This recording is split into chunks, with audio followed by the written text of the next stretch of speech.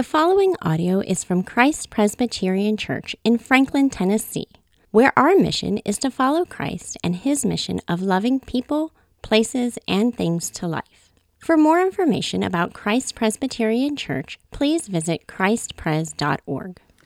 Our scripture reading today is from John 14:12 through 17. Truly, truly, I say to you, whoever believes in me will also do the works that I do, and greater works than these will he do, because I am going to the Father.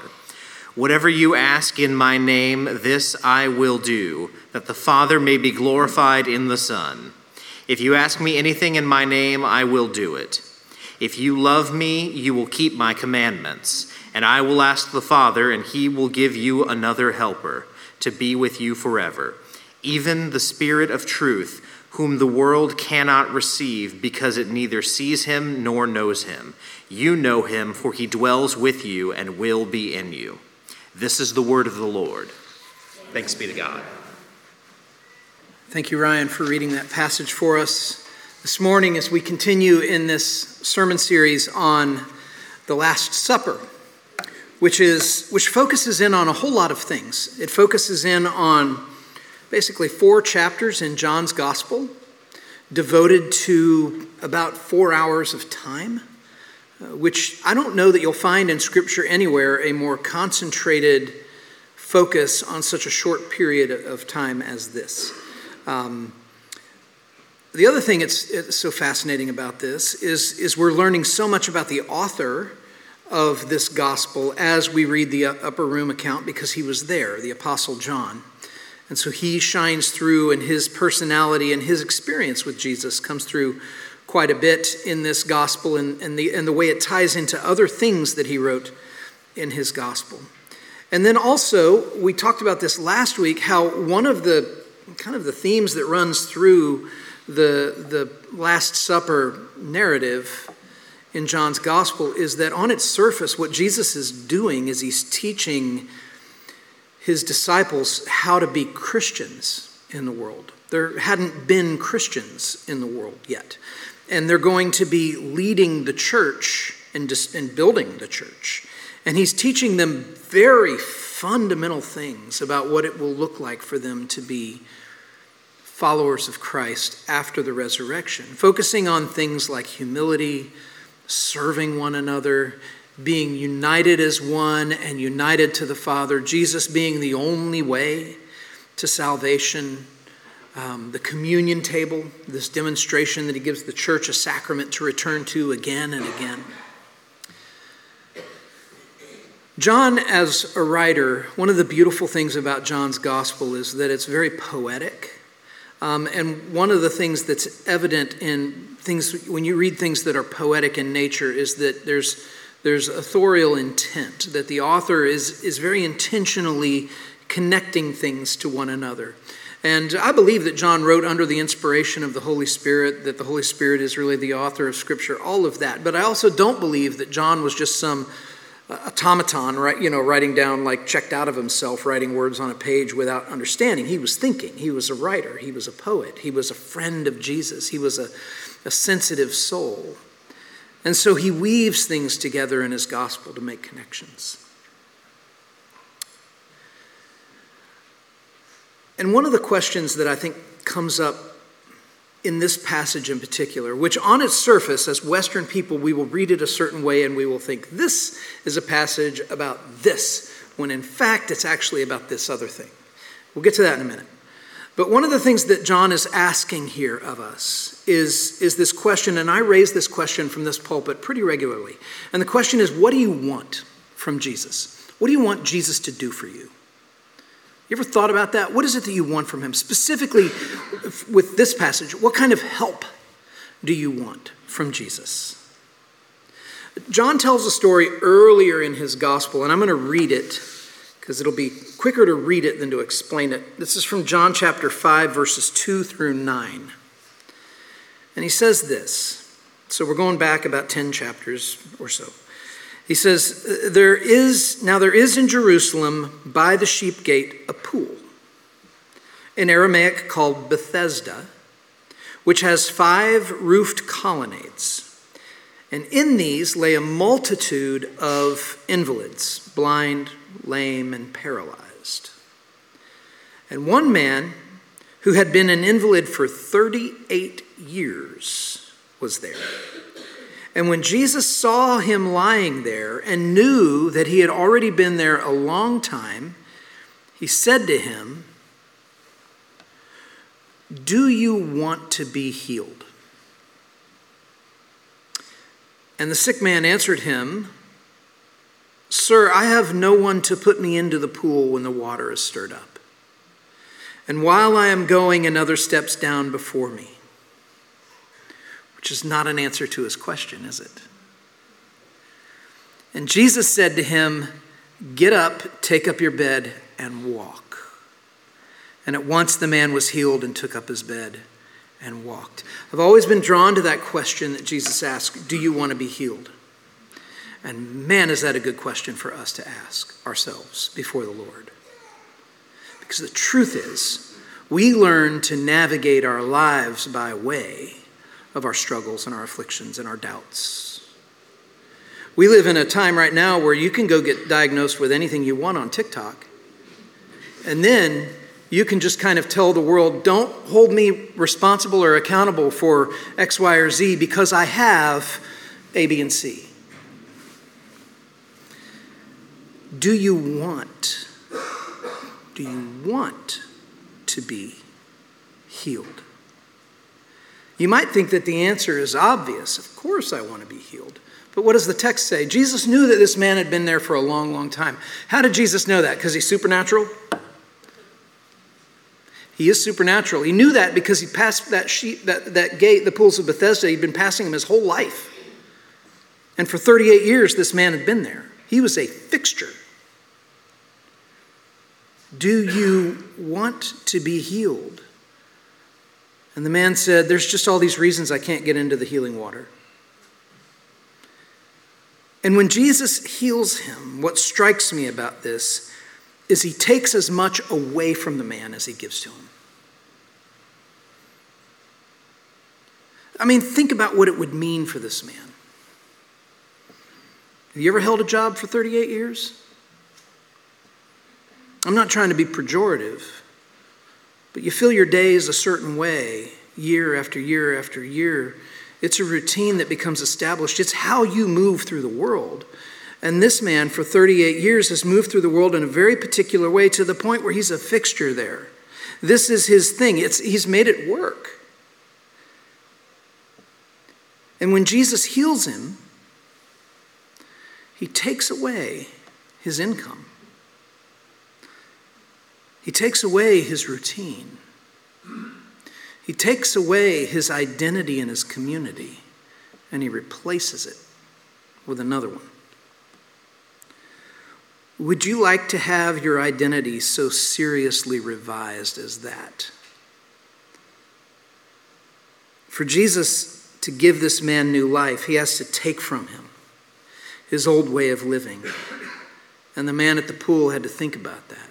Do I want to be healed? What do you want Jesus to change for you? Do you want him to change anything for you? Do you want a new life? Every disciple around that table in the upper room is facing the same thing. Fishermen, tax collectors, political advocates. They're all there. And Jesus is about to take away the pool they've been sitting by for the last 3 years and send them out walking. If we pick up where we left off last week, as you recall, where we've been so far is he's gotten his disciples in this upper room. He's washed their feet. He's dispatched Judas to go betray him. He's told Peter that before the rooster crows in the morning, you will have denied me not once, not twice, 3 times. And then he tells his disciples, don't let your hearts be troubled. Believe in God and believe also in me. And then he says he's going to prepare a place for them. And they say, we don't know the way. And he says, I am the way. And I'm the truth. And I'm the life. And no one comes to the Father unless they come through me. And so today he's continuing this discussion of how he is preparing them for life after the cross, and he's talking about what he will do, and he's talking about what they will do. And he's talking about what he will give them for their calling and how he will be with them in their calling. And so he is preparing us, his disciples now, who live out our days as well after the resurrection. There's a lot packed into this text. I'm just going to kind of walk through it a point at a time and zero in just on a couple of key things. The first thing he says, truly, truly, I say to you, whoever believes in me will also do the works that I do. Now that's crazy on the surface. These people who have seen him raise Lazarus from the dead. You believe in me, you're going to do the things you've seen me do. And these disciples have seen Jesus do amazing things. After he healed that man by the pool of Bethesda in John 5, the people were astonished because it was undeniable. It wasn't just that they heard that this person who was rumored to be lame was now rumored to be healed. It was, no, this man had been there for 38 years. If this was a con, it was a long con.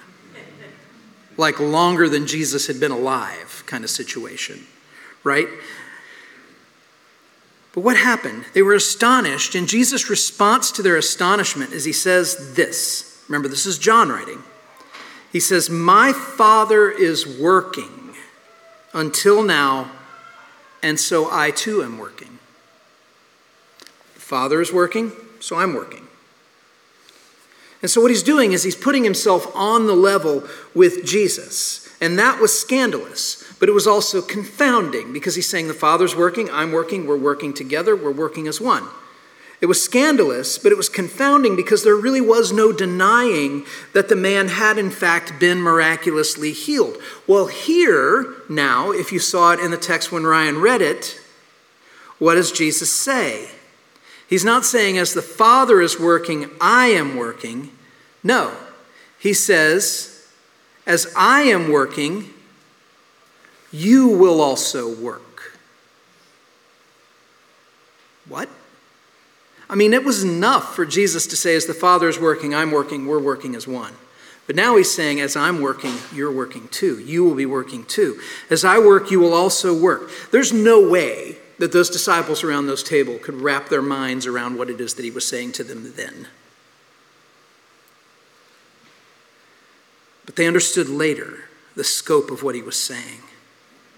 And part of what he was saying there is he was saying, your life is joined to mine in such a way that it's not just that we're joined together in a relationship, which is foundational and essential, but in that relationship, we're joined together in a purpose. There's a purpose Jesus has for our lives. And then he goes on to say, and greater works than these will he do because I am going to the Father. He's saying to his disciples that they're going to do greater things than they have actually seen Jesus already do. And the reason will be directly connected to him leaving them. Saying, I'm going to leave you, and then you're going to do things you can't even imagine. And at this point, they must be looking around saying, this math doesn't work. Like, what are you talking about? We only do these things because you're with us. Ah, exactly. Exactly. But before he gets into that answer, he speaks to this ongoing connection that we will share with the disciples, reinforcing what we focused on last week, and that is to be a Christian is to be in a relationship with Jesus. By definition, it's a union. It's an intimate connection. It's a marriage. And he goes on to say it this way. He says, this is how this is going to work. Whatever you ask in my name, this I will do, that the Father may be glorified in the Son. If you ask me anything in my name, I will do it. And this is where Christians, church people, take these verses, yank them out of context, slap them on a poster, and turn Jesus into a genie. And before we see the beauty and the grace of this passage, I don't want to let us off the hook, okay? Jesus is saying that when he goes to the Father, by way of the cross and the resurrection of the ascension, he will not be gone.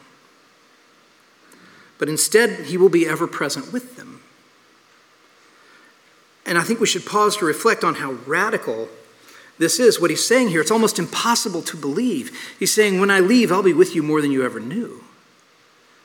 And remember, the disciples don't have a fully formed paradigm for thinking of Jesus as the Son of God yet. Because all they've really known is Jesus, the person who's been with them. And they've seen the miracles and they've heard the claims, but this part of life after the cross, resurrection, that will be paradigm changing for them. And so they're learning, and they're about to see it all come clear when he rises from the grave. But up until now, they have known him as a person in their midst. And what he's saying here is he's saying, whatever you ask in my name, this I will do, that the Father may be glorified in me. And we hear that and we say, this is the Son of God talking, this is Jesus talking, but it's radical. Let me give you an example. Let me try to flesh out how radical this would be by giving you an argument that's just absurd. Imagine if I, your pastor, Russ Ramsey, right here at this pulpit, said to you, got some tough news. I'm going to die soon. But when I do, when I'm gone, I want you to pray to me. Pray to me. And when you pray to me, I will hear you. And not only will I hear you, but I will be the one who answers your prayers, congregation. You would have me removed. You better have me removed from this pulpit right away. But this is exactly what Jesus is saying to his disciples. I'm going to be leaving soon, and when I do, I want you to pray. You don't need to pray to the Father, pray to me. You can pray to the Father, but you can also pray to me. And when you pray to me, I will hear you, and I will answer your prayers. Okay. That we start to warm up to, and we start to think, oh, this is actually useful information. But what does he mean when he says, if you ask for anything in my name, I will do it? Remember, Jesus taught us to pray in the Lord's Prayer, and one of the things he taught us to pray in the Lord's Prayer is to say, not my will, but yours be done, right? That has to hold with our interpretation of this. Those two things have to be able to work together in harmony. They can't contradict each other. And so what is Jesus saying? What he's not saying is he's not saying, ask me for anything you want, and I will dole it out. Money, cars, success, love interests, whatever you want. Just ask me, and I will dole it out. All you have to do is just use the magic phrase, in Jesus' name, and I will be powerless to resist you. Of course he's not saying that. And the reason we know he's not saying that for a number of reasons. One reason is because we know even on a human level, that would be profoundly unloving. To say, ask me for anything and I'm going to give it to you. Because when our children ask us for things, a lot of the reasons we say no is because we know what they're asking for will harm them. What is he talking about then? Our minds go immediately to Jesus is talking about the outcome of our prayers. And he's not. He's talking about who hears the prayers, who to address the prayers to. He's saying to address a prayer to the Son is as praying to the Father. They are one. But the ground on which the Father receives our prayer is the grace and the mercy of his Son. And so we pray in Jesus' name, appealing to him as what? As our access to the throne room of God. This is how God is glorified in the Son, that when we pray to our triune God in Jesus' name, we are appealing to the righteousness of Jesus as our credential for being there in the first place. Jesus unites us to the Father. You say, okay, but Look at verse 14. It's clear. Ask me for anything in my name and I will do it. It's definitive. It's clear. So I should be able to say, supply me with this thing. Heal me of this affliction. Give me this desire. Because when I asked in Jesus' name, and you said that if I did that, then you would do it. Don't lie to me, Jesus. And many have tried to use this verse as a gotcha with Jesus. Like Jesus, in a moment of carelessness, lost himself and overpromised. And now on a technicality, we get to hold him to it, and if he doesn't deliver, he's the one who is dishonest. Do you see how we got there? Entire churches are built on this premise. Maybe this is your question. Maybe you're honestly confused, and it would make sense to be honestly confused because we read through Western eyes. And when we read this as being a verse about the outcome of a prayer rather than the one who's listening to the prayer, it gets confusing in a hurry. So I want to stop for a second and get into what's happening here. And what I want to ask you to do is think about something so on Thursday night, the women here had an event called Evensong, which is a kind of teaching and contemplative time of prayer. And Maggie Payne talked, and I was not here, but I heard, and Maggie, you can correct me if I'm wrong, that one of the things that you talked about when you were teaching was transactional relationships. Is that correct? Transactional relationships. For the next 7 minutes, we're going to be talking about that. I did not know this was already written. But I want you to think about your transactional relationships. There's an interplay between friendship and transactional relationship that's a little bit like a Venn diagram, that they can overlap, right? In other words, like you can be friends with your boss, but you still work for them. They still pay you. There's a transaction that happens, and part of what joins you together with them is this shared work. But have you ever been in a relationship that you thought was a friendship, and it turned out to be mostly just a transactional relationship? Or have you ever tried to convince yourself that you really were someone's friend, when in truth the main reason you were drawn to them was because of how that association could help you? Can you be honest about that? These relationships, transactional relationships where you can attach yourself to somebody of influence, can be exhilarating. They're exhilarating especially when you benefit from the access and the resources or the influence of this other person. You can even go to a place where you can hardly believe your luck that you even get to be in a relationship with this person who carries you into things that you never imagined you would have access to. Are you with me? What happens when the transactional nature of that relationship comes to light? What are the ways or the events or the things that transpire that lead you to discover this was a transactional relationship? Those hurt, right? What happens when one person just gets bored with the other because they aren't bringing anything to the partnership anymore?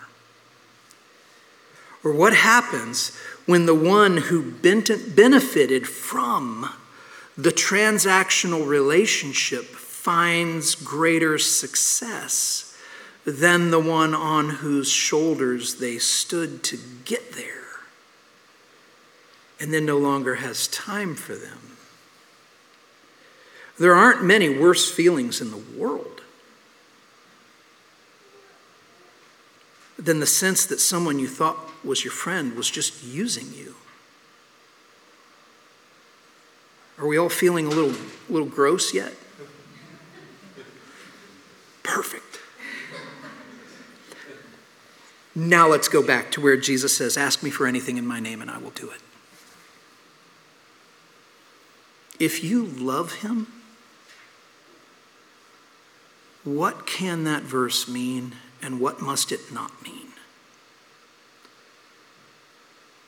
In light of what he's about to do for them, offer up his life for his friends, which Jesus says there is no greater expression of love in this world than to lay down your life for your friends.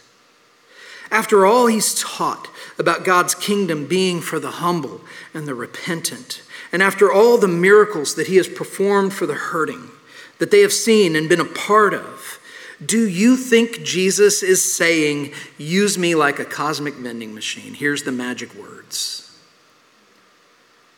What would that say about the quality of your love for him? To see him that way, to treat him that way, to be so self-absorbed that you would reduce him down to somebody you would attempt to control. Verses like these expose our hearts. They reveal things about ourselves. We know Jesus taught us to pray, not my will, but yours be done. He teaches us to pray from a posture of deference. Deference to the wisdom of God, to rightly order our prayers in humility. He teaches us this. And so the simple contextual truth of what Jesus is saying here in the upper room is he is not talking about the outcome of prayer. Our emphasis is we run to the I will do it. Instead, what he's saying is he's talking about the one to whom we pray. In context, that's what he's talking about. He's saying, I'm going to leave you for a little bit, but when you talk to me, I'm going to hear you. And I will be the one who answers you. He's saying, when you pray to me, it's as though you're praying to the Father. So if you pray to me, I'm not going to turn and then run it up the flagpole and then get back to you. Pray to me, and I will hear you, and I will respond to you as one with the Father.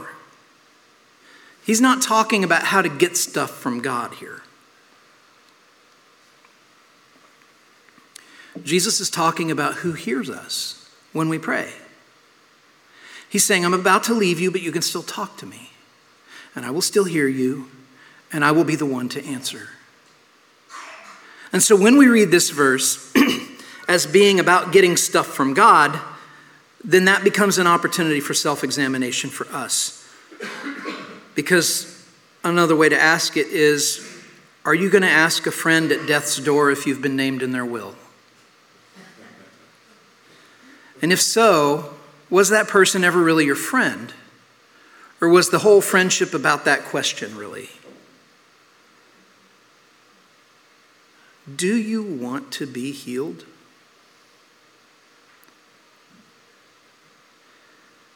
Jesus goes on.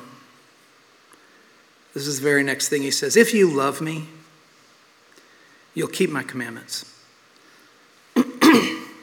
Jesus' intention for us is that we would live our lives responding in love to him. And the way we would respond in love to him would be by yielding to his commands. Our relationship with Jesus, which includes our obedience to Jesus, has to be built on a love for Jesus. Our relationship with Jesus, which includes our obedience to Jesus, must be built upon our love for Jesus. And that precludes any posture toward him by which we try to get him to perform for us. Of course, Jesus is saying this to them, not on some hillside when he's waxing eloquent about other principles, but when he's about to set this table for them and go be arrested and beaten and killed and defeat the grave for them so that they can have life in his name forever.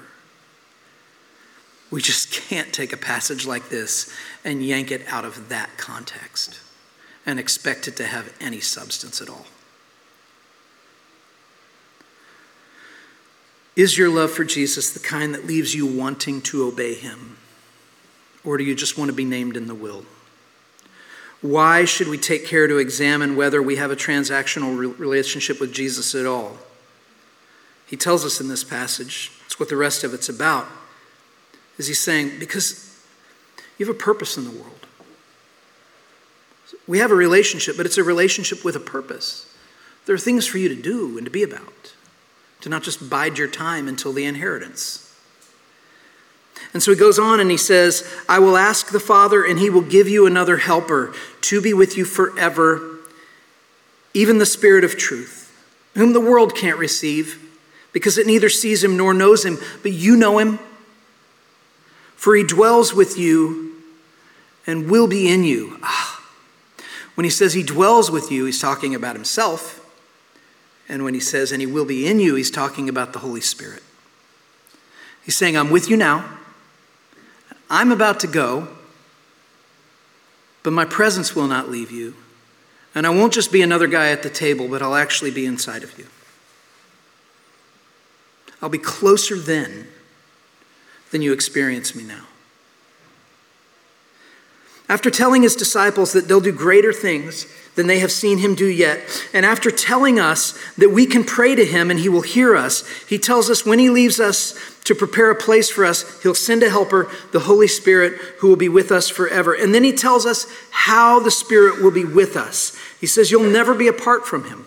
You'll never be apart from the Holy Spirit, because the Spirit's role will be to help carry out the will of Christ in the world and in our own lives, and the Spirit will indwell you. Notice how Jesus brings the full Trinity into this discussion. The Father, the Son, and the Spirit are all here. And what's he saying? The Father, the Son, and the Holy Spirit hear you and know you and are with you. The Spirit and the Father hear us in our prayers. The Spirit indwells us and helps us. Okay, so let's land this plane. Do you have any idea how precious you are to the heart of God? If you're looking at this text about how to pray and how to game the system by using the words in Jesus' name, I promise you, you do not have any idea how precious you are to the heart of God, because you think part of the task of prayer is to coerce him into loving you. If you have any sense of how deep his love for you goes, any conviction about his steadiness when life seems upside down, look at what he tells his followers here. He says, I'm preparing an everlasting home for you. I'm doing that. Christian, he is preparing an everlasting home for you. And then he says, when you pray to me, I will hear you. When you talk to me, I will hear you, and I will answer you, because I'm one with the Father.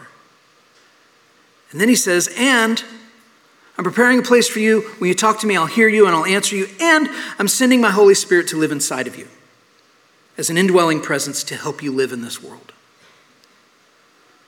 Jesus sends us his Holy Spirit. What does his Holy Spirit do? He sends his Holy Spirit to comfort us, to teach us, to lead us, to show us the Father, to walk us home. Through everything that this world throws at us, Jesus gives us his Spirit to accompany us. And then he says, be my witnesses in the world. Be my witness as you walk. And even there, know that the Holy Spirit will be with you, giving you words. If all these things are true, there's just no other conclusion for us to draw than in some way we don't understand we're wanted by God. And that'll break your heart if you let it. So may the Lord Jesus, through the power of his Holy Spirit, continue to deepen our love for the Father. And may we cling to him as our great hope. And may we look to him, not just for what he can do for us, but who he is to us. And who is that? He is the God who calls us, and he's the God who keeps us. And he's the God who eventually brings us to where he is, this place that he has prepared for us, where the defining characteristic of that place that he gives us is that it is where he is. There we shall also be. Let's pray. Father, I thank you for the promise of the Holy Spirit. And Lord, we confess that there's so much mystery in trying to understand what it means that your Spirit lives inside of us and is with us. And yet, Lord, as we walk with you, we see the evidence of it. We see that you're not aloof, you're not distant, that you're with us. Help us to see that more and more and to trust that. Father, expose the ways in our hearts that we treat you in transactional ways. And let us not turn to you then in shame, but turn to you in hope because of the things that you've promised us already that assure us we don't need to have a transactional relationship with you, that you have already done for us everything that we need, and your only posture toward us is to receive us into your care, and that everything has been ready. And so, Lord, we thank you for that. Thank you for the gift of the communion table to remind us to let go of our need to control and just to receive from you. May we do that today in your name, Jesus. Amen. Amen.